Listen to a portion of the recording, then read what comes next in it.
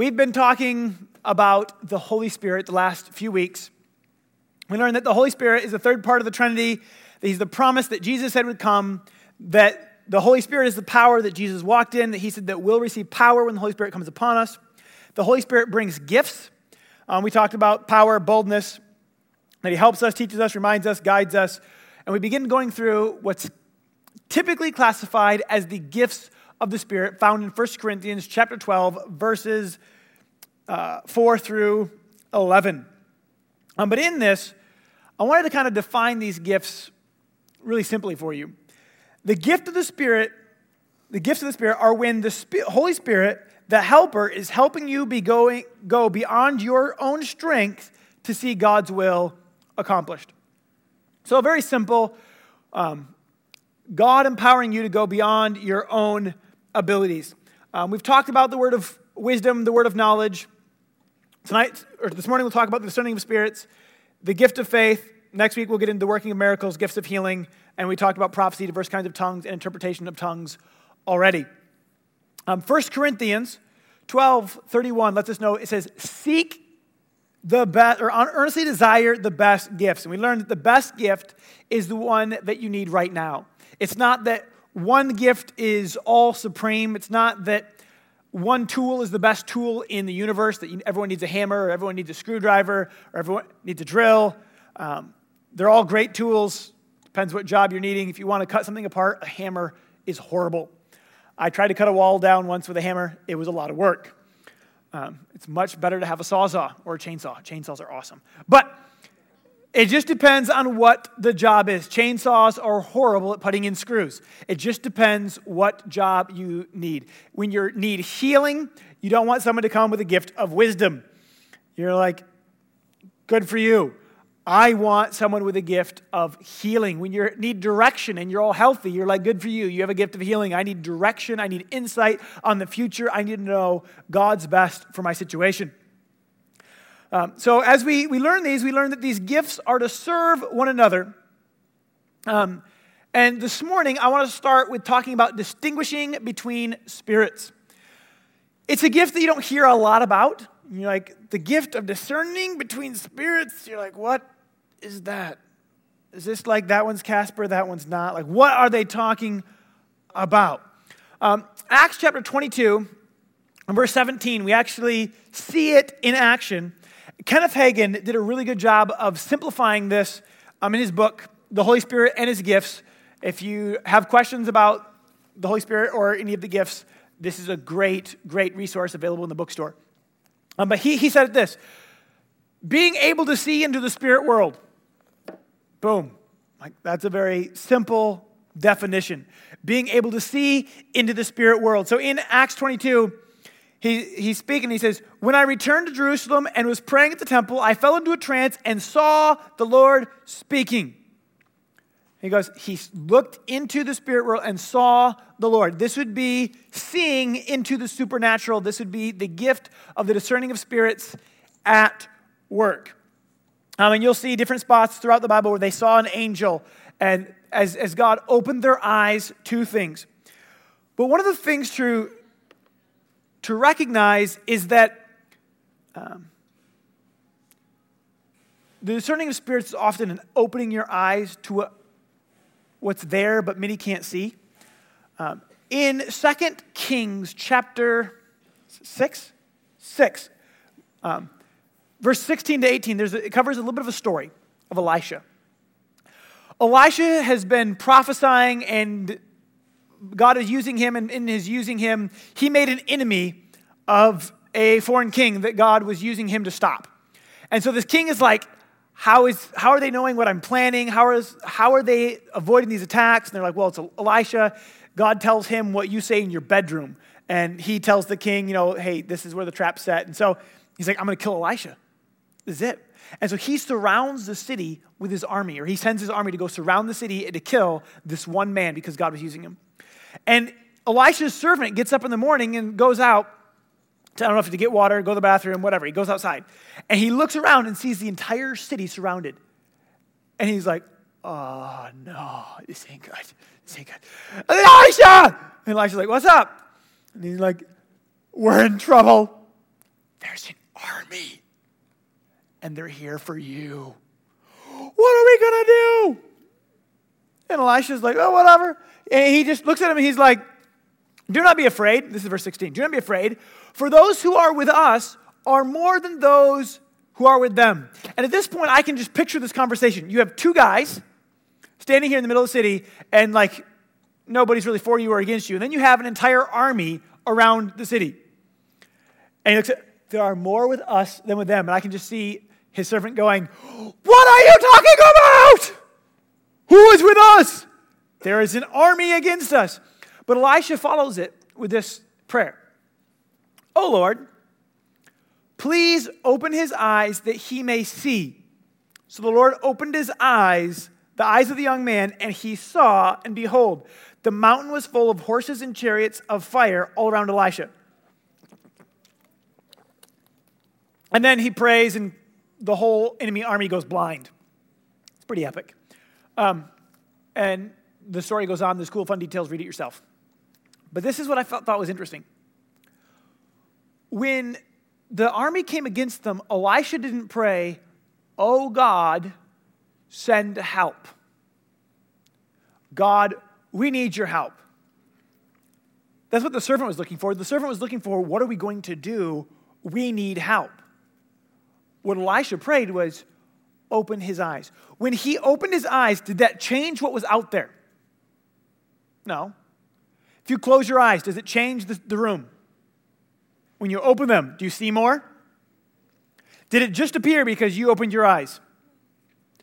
Only if you're two. That's why peekaboo is so much fun for a 2-year-old, because you totally disappear and then you reappear. Because they don't understand the whole concept that when you close your eyes and you don't see something, that it's still there. Well, he closed his eyes. When he opened his eyes, he saw what was there the whole time. The distinguishing of spirits is when you begin to see what was there the whole time that you may not have been able to see before. Anyone ever talk to somebody who's colorblind? Have you ever wondered what they see? Like, you have conversations, and I remember having a conversation with somebody, and you're sitting there and you're like, well, what do you see? And he's like, well, red and green look the same. What do they look like? I don't know, they look the same. Like, what do you just see red? Or do you just see green? It's like, I don't know. They look the same. Weird. And I'm having this conversation with him, and it got me thinking, you're like, what if you tell him, hey, go grab the red one? And he's going to look at you and go, which one's the red one? It's red and green. Hello, it's Christmas. And he's like, it's bland, it looks the same. You're like, weird. Sometimes my wife makes me feel colorblind, spiritually.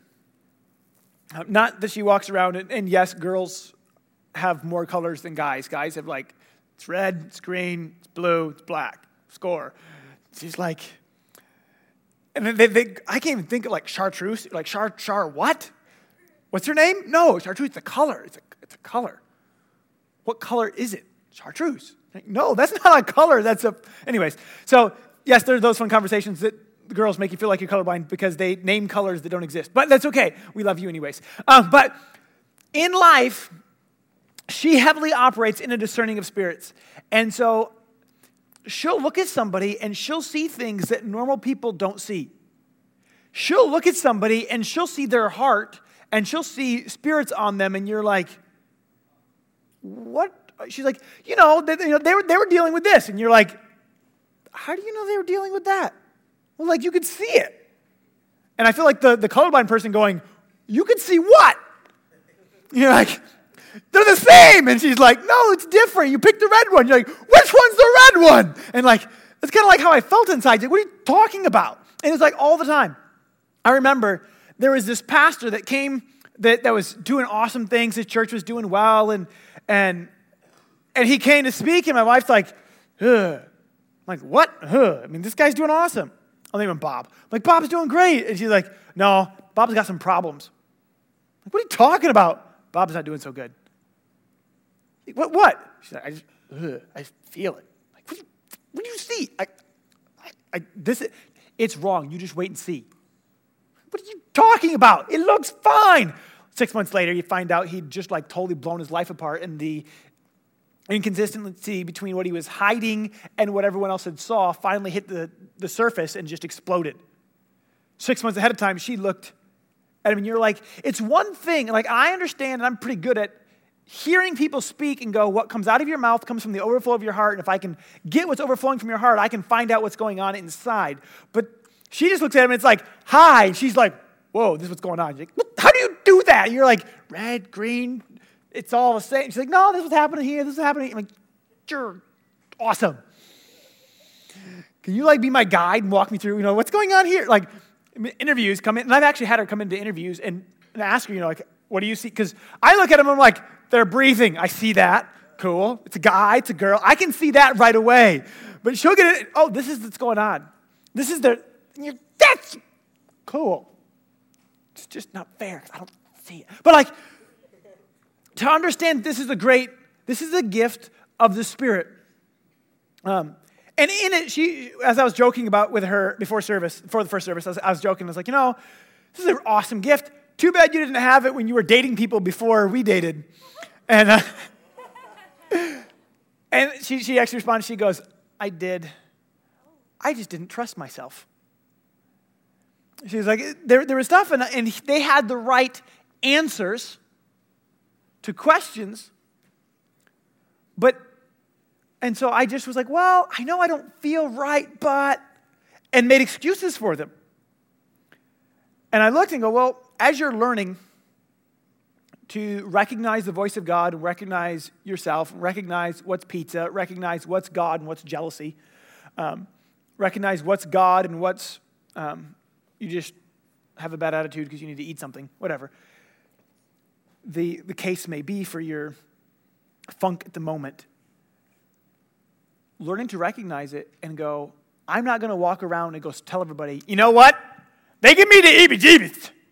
You should stay away from them. Like, don't go make everybody hate them. Why does everyone not like you? Well, I had a bad feeling. It might have been yesterday's pizza that left out for a week, but it might be that no. Don't go just spreading things, but if you feel like, I just don't feel right, don't date them. Here, this is free.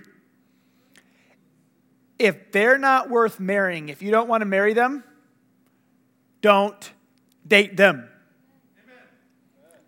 If you don't want to marry them and you're dating them, break up with them. If you already know, I don't want to spend forever with someone like them, they're to fill in the blank with anything you want. If if you're dating somebody that's not what you want to marry, you're setting yourself up for a disaster. You're either going to hurt them, hurt yourself, or end up in a lifetime of regret. And that's an entire message that I don't have time to preach right now, but someone apparently needed to hear that. That's a freebie. So, back to the message. This gift, there is a process of learning to recognize what's God and what's your flesh, but it is an amazing gift as God speaks and directs through it. I want to talk about faith. I want to talk about the gift of faith, but in order to talk about the gift of faith, we must first understand a little bit about faith itself. What is faith? Hebrews chapter 11, verse 1. Now, faith is the substance of things hoped for, the evidence of things unseen. I've used this as the Bible definition of faith, and I've had people look at me and go, what does that mean? So I will simplify this even further. Faith is the belief in a promise that allows you to act before you receive. Any of you guys shop online? The rest of you could save a lot of money. Online shopping is awesome. You can check stores all over the place while sitting on your couch. But what's cool is I can shop and find the best deal around the world, not just go to Meijer's and go to Target and compare prices. I can go and I can check Lowe's and Home Depot and Menards before I leave the house. I can go and check around the world. With my wedding ring, I discovered that it was $200 at the jewelry store for a men's tungsten wedding band. I got mine online for $22. You're like, that's nice. And this is great, but when you want to buy something online, there's this process that has to happen. You guys, most of you understand. Some of you guys have never shopped online. It's okay, your day will come. But in the process, you shop, you find, you decide that you want. Okay, so you're like, all right, cool, there's a ring, I want this ring. How much do they want? They want $22.95. Great. Now, the ring is not going to just randomly show up in the mail. You're like, why? Well, they want you to pay them. When you click, I want it, they're going to go, great, pay me. But you haven't sent me anything yet because you haven't paid me anything yet. Yeah, but I don't want to pay you if you're not going to give me anything. Yeah, you have to pay us if you want something. And you guys understand that they won't send you anything until you pay them for it. And then when you pay them, then they send it. Now, once you pay them, do you have the item? No. Then why'd you give them money? Faith. See, it's a simple faith because faith is always based on a promise. We have Bible faith based on Bible promises, but even just in the natural, you have faith based on promises. So they promise that if you send them the $22.95, that they will in turn send you the ring or the phone case, the screen cover, the whatever it is that you happen to be ordering. I order so many things online, it's crazy. But at the end of it, you look at it and you go, okay, so I have to act based on the promise before I receive the promise. When I do, it's not uncommon to say something like, yeah, I bought tire chains for my mower. Well, do you have them yet? No. But I bought them. Where are they? I'd actually have to pull up my account and hit the tracking number if you want an exact location. But they're coming because I had a solid promise, and the promiser had a high recommendation rate courtesy of Amazon. Therefore, I trust the promise and happily handed over the money and will receive the item shortly. A lot of times as Christians, we understand this and happily shop online, and then we don't understand it when the Bible says, pray for them and they will be healed, and it says that the things that we receive from God we receive by faith. We go, well, I prayed and I haven't received it yet. I ordered it and it hasn't arrived yet. Yeah? Faith is a substance of things hoped for, the evidence of things not yet seen. So based on this promise, I have something even before it arrives. The promise is, the faith can only be as strong, as solid as the promise it's based on. If you're on eBay, if someone has an 80% complaint rate, you don't order from them unless it's only $1. You're like, well, if they steal my dollar, whoop-de-doo. You look at the rating. You look at the rating of the promiser, and you go, what kind of feedback do they have? And you base your faith on that promise. Faith, why do we need it? Faith is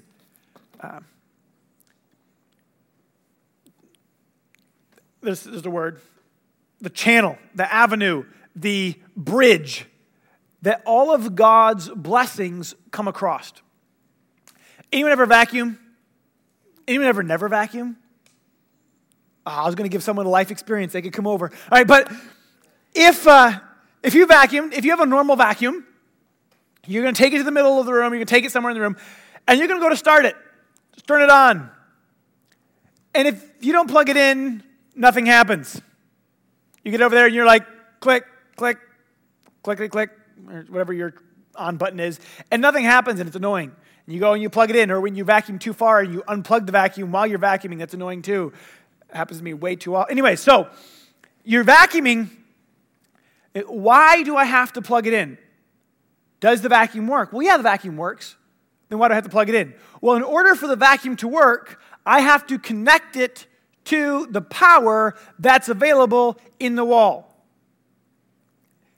This cord connects the power source to the vacuum. Faith is the cord that connects us to God, that connects us to His power. So when God says, I have power for you, it's available at the outlet, the way that we receive that power is by faith that we plug in. We go, well, this is the promise that God gave, and by that I can plug in and receive what God has for me. And you can look at that with the woman with the issue of blood. You can look at it in a lot of places, but how do I get the faith? How do I grow in faith? Romans chapter 10, verse 17 says that faith comes by hearing, and hearing by the word of God. He says, if you want to have faith, you must first have a promise. In order to have faith, you must get to know the promiser and the promise. Because the more you know the promiser, the more that you can rely upon the promise. The more that you have a promise, the more that you can have it. Because if you don't have a promise, what do you have? Hope. How secure is hope? Not at all. How many people hope to win the lotto? Lots of them. What assurance do they have? None. What's their hope based on? One of two things. Either I want money or I need money. And so they base their hope on one of these desires, and it means nothing. But faith is based on a promise. And based on the promise, so we get the faith by getting to know the promise and the promiser. Faith comes by hearing, and hearing by the word of God. Well, if I have faith already, all of you who have a relationship with Jesus have faith. Because A, you haven't seen him in the flesh because you're not that old. B, he says that anyone who comes to him must come by faith. He says that for by grace you have been saved through faith. So where then is this difference between faith that we all have and the gift of faith that he is talking about? I like the way that Smith Wigglesworth said it. Smith Wigglesworth is a legend, like an actual one. He's an actual person, but he's like a legendary status. He was a plumber who encountered Jesus, got baptized with the Holy Spirit, and went around speaking, praying for people, and seeing crazy miracles. It's documented that he raised 3 people from the dead. And he was famous for not just like being polite praying. He had like this weird way that God would use him that was very abrupt. Like he'd steal your crutches and throw them and then they'd be healed. Like he would punch someone in the stomach. You're like, you got cancer in your stomach. Really? Boom! And they're like, whoa, I'm healed. And you're like, what? That's weird.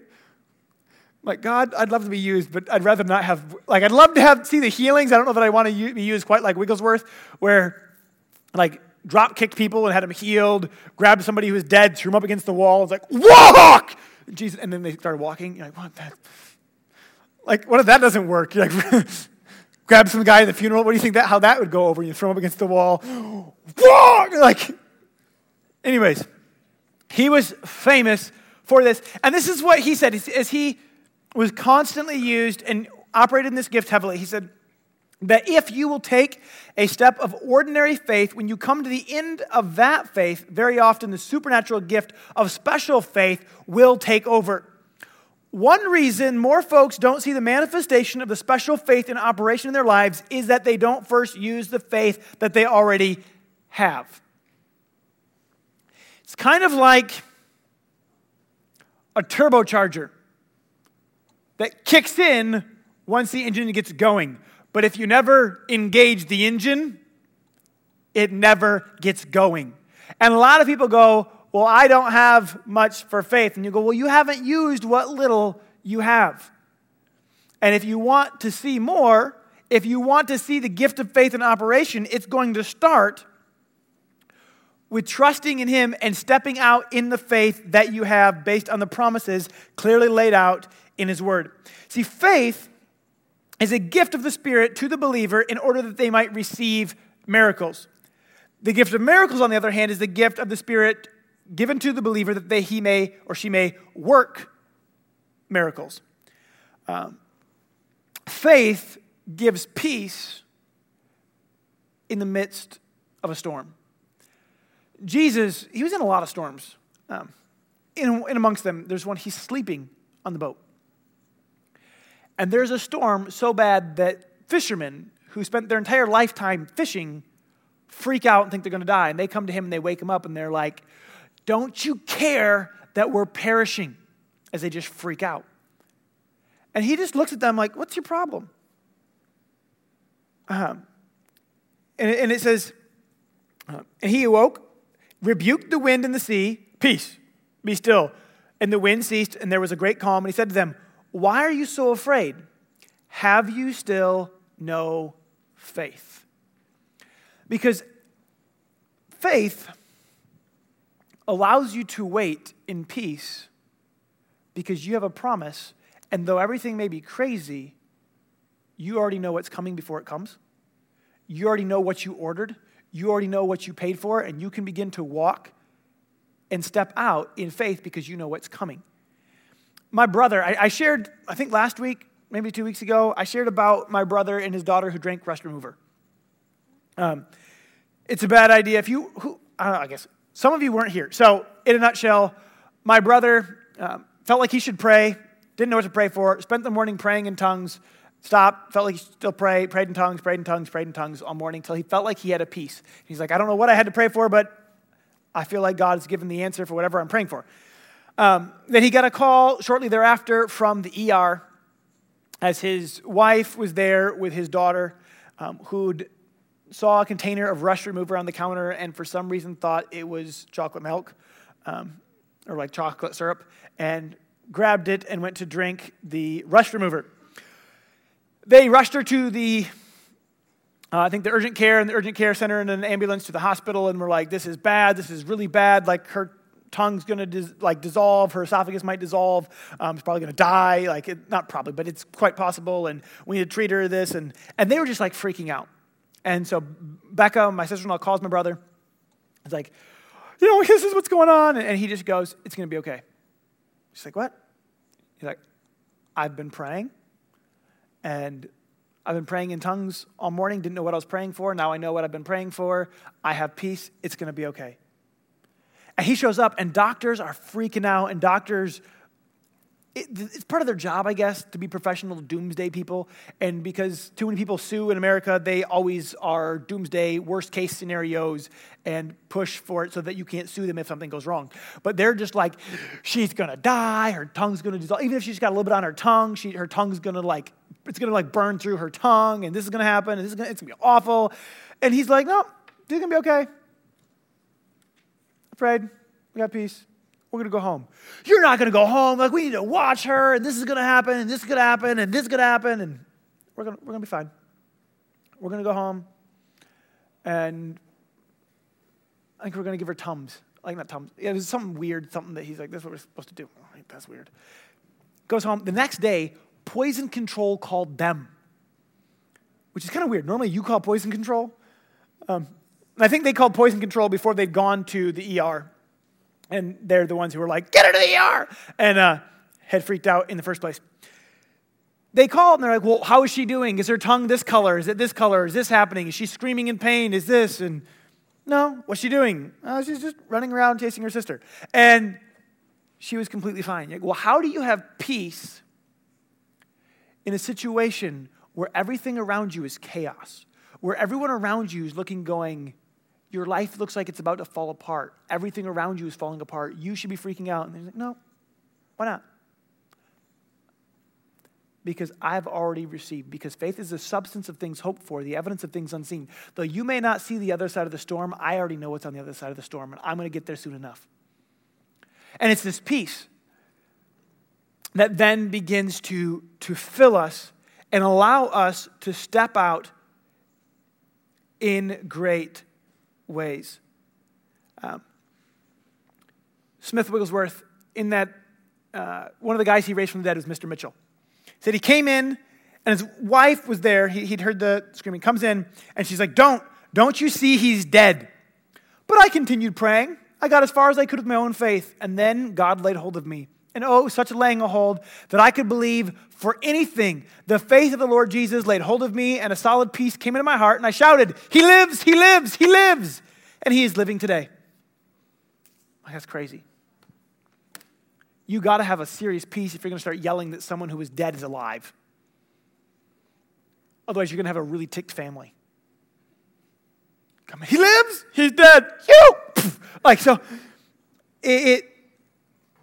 this peace that walks them through a storm, this faith that allows you to act before things have been seen, because it connects the now to the promise and brings the promise that's yet to be delivered into the present of the moment. And we're going to get into a gift of healing and the working of miracles next week. But I want to give you guys a chance to step out today. We're not going to do the full shuffle, but I am going to have you move around a little bit. If you're all alone, go find somebody. I want you guys in twos. We're going to pray for the person next to you. So, but this is very, very simple. God wants to use you, and he wants to use you not just in the ground floor, but elsewhere. And this is probably the easiest place to have a go. This is the easiest place to take a swing.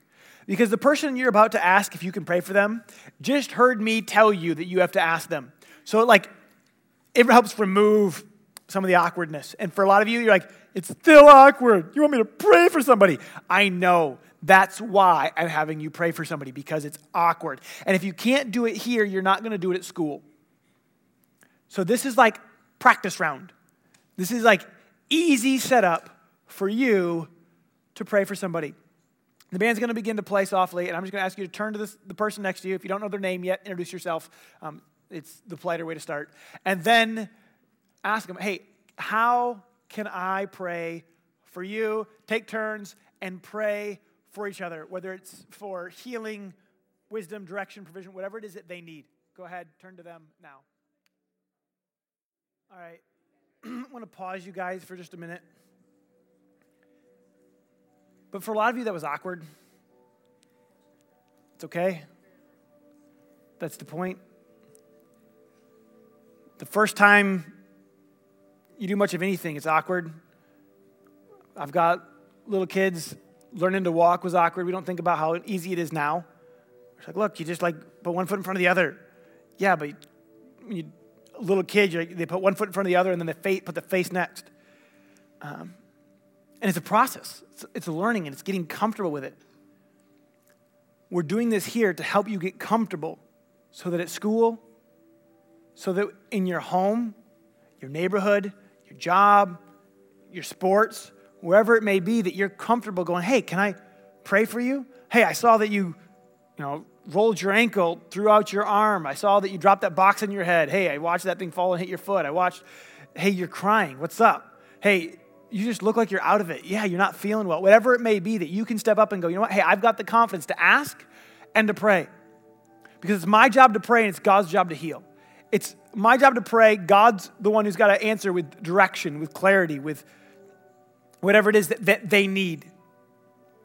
And it's one thing when it's awkward because you're like, you know what, I don't pray in front of people very often, but there's enough people in here, I bet it's awkward for some because they're like, well, I don't know God. Or I've rejected God. I knew what God had to say and I knew what I wanted to do, and so I rejected God because I wanted to do something. And that does make it awkward. When you're like, hey, God that I rejected, still up there. God, if you're real, they have a headache. And it's awkward if you don't know God. But God wants to know you. Being a Christian is not just about getting out of hell when you die. God wants to be a part of your life and be in a relationship with you today. And if you're here and say, I don't have a relationship with God. I don't know God, or maybe I've rejected God so that I could do my own thing. And today, I want to give my life to God. I want to know Him. I want to know that my sins are forgiven, that I'm right with God in heaven. I want to have a relationship with Him and live for Him. I want to give you a chance. to declare Jesus to be your Lord today. He says that whoever calls on his name will be saved. So we're going to call on him. Can everyone bow their heads and close their eyes? If you're here and you say, I need to do that. I want to make God my Lord. I want to live for him.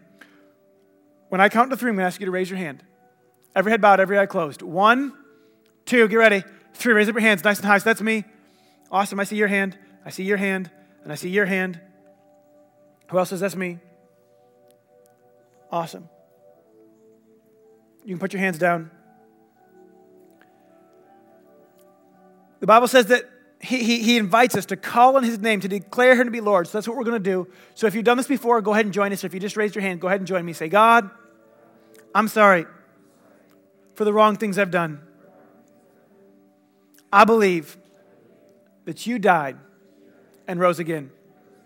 Thank you for loving me, for washing my sins away. I want to live for you every day. I make you the Lord of my life. In Jesus' name, amen.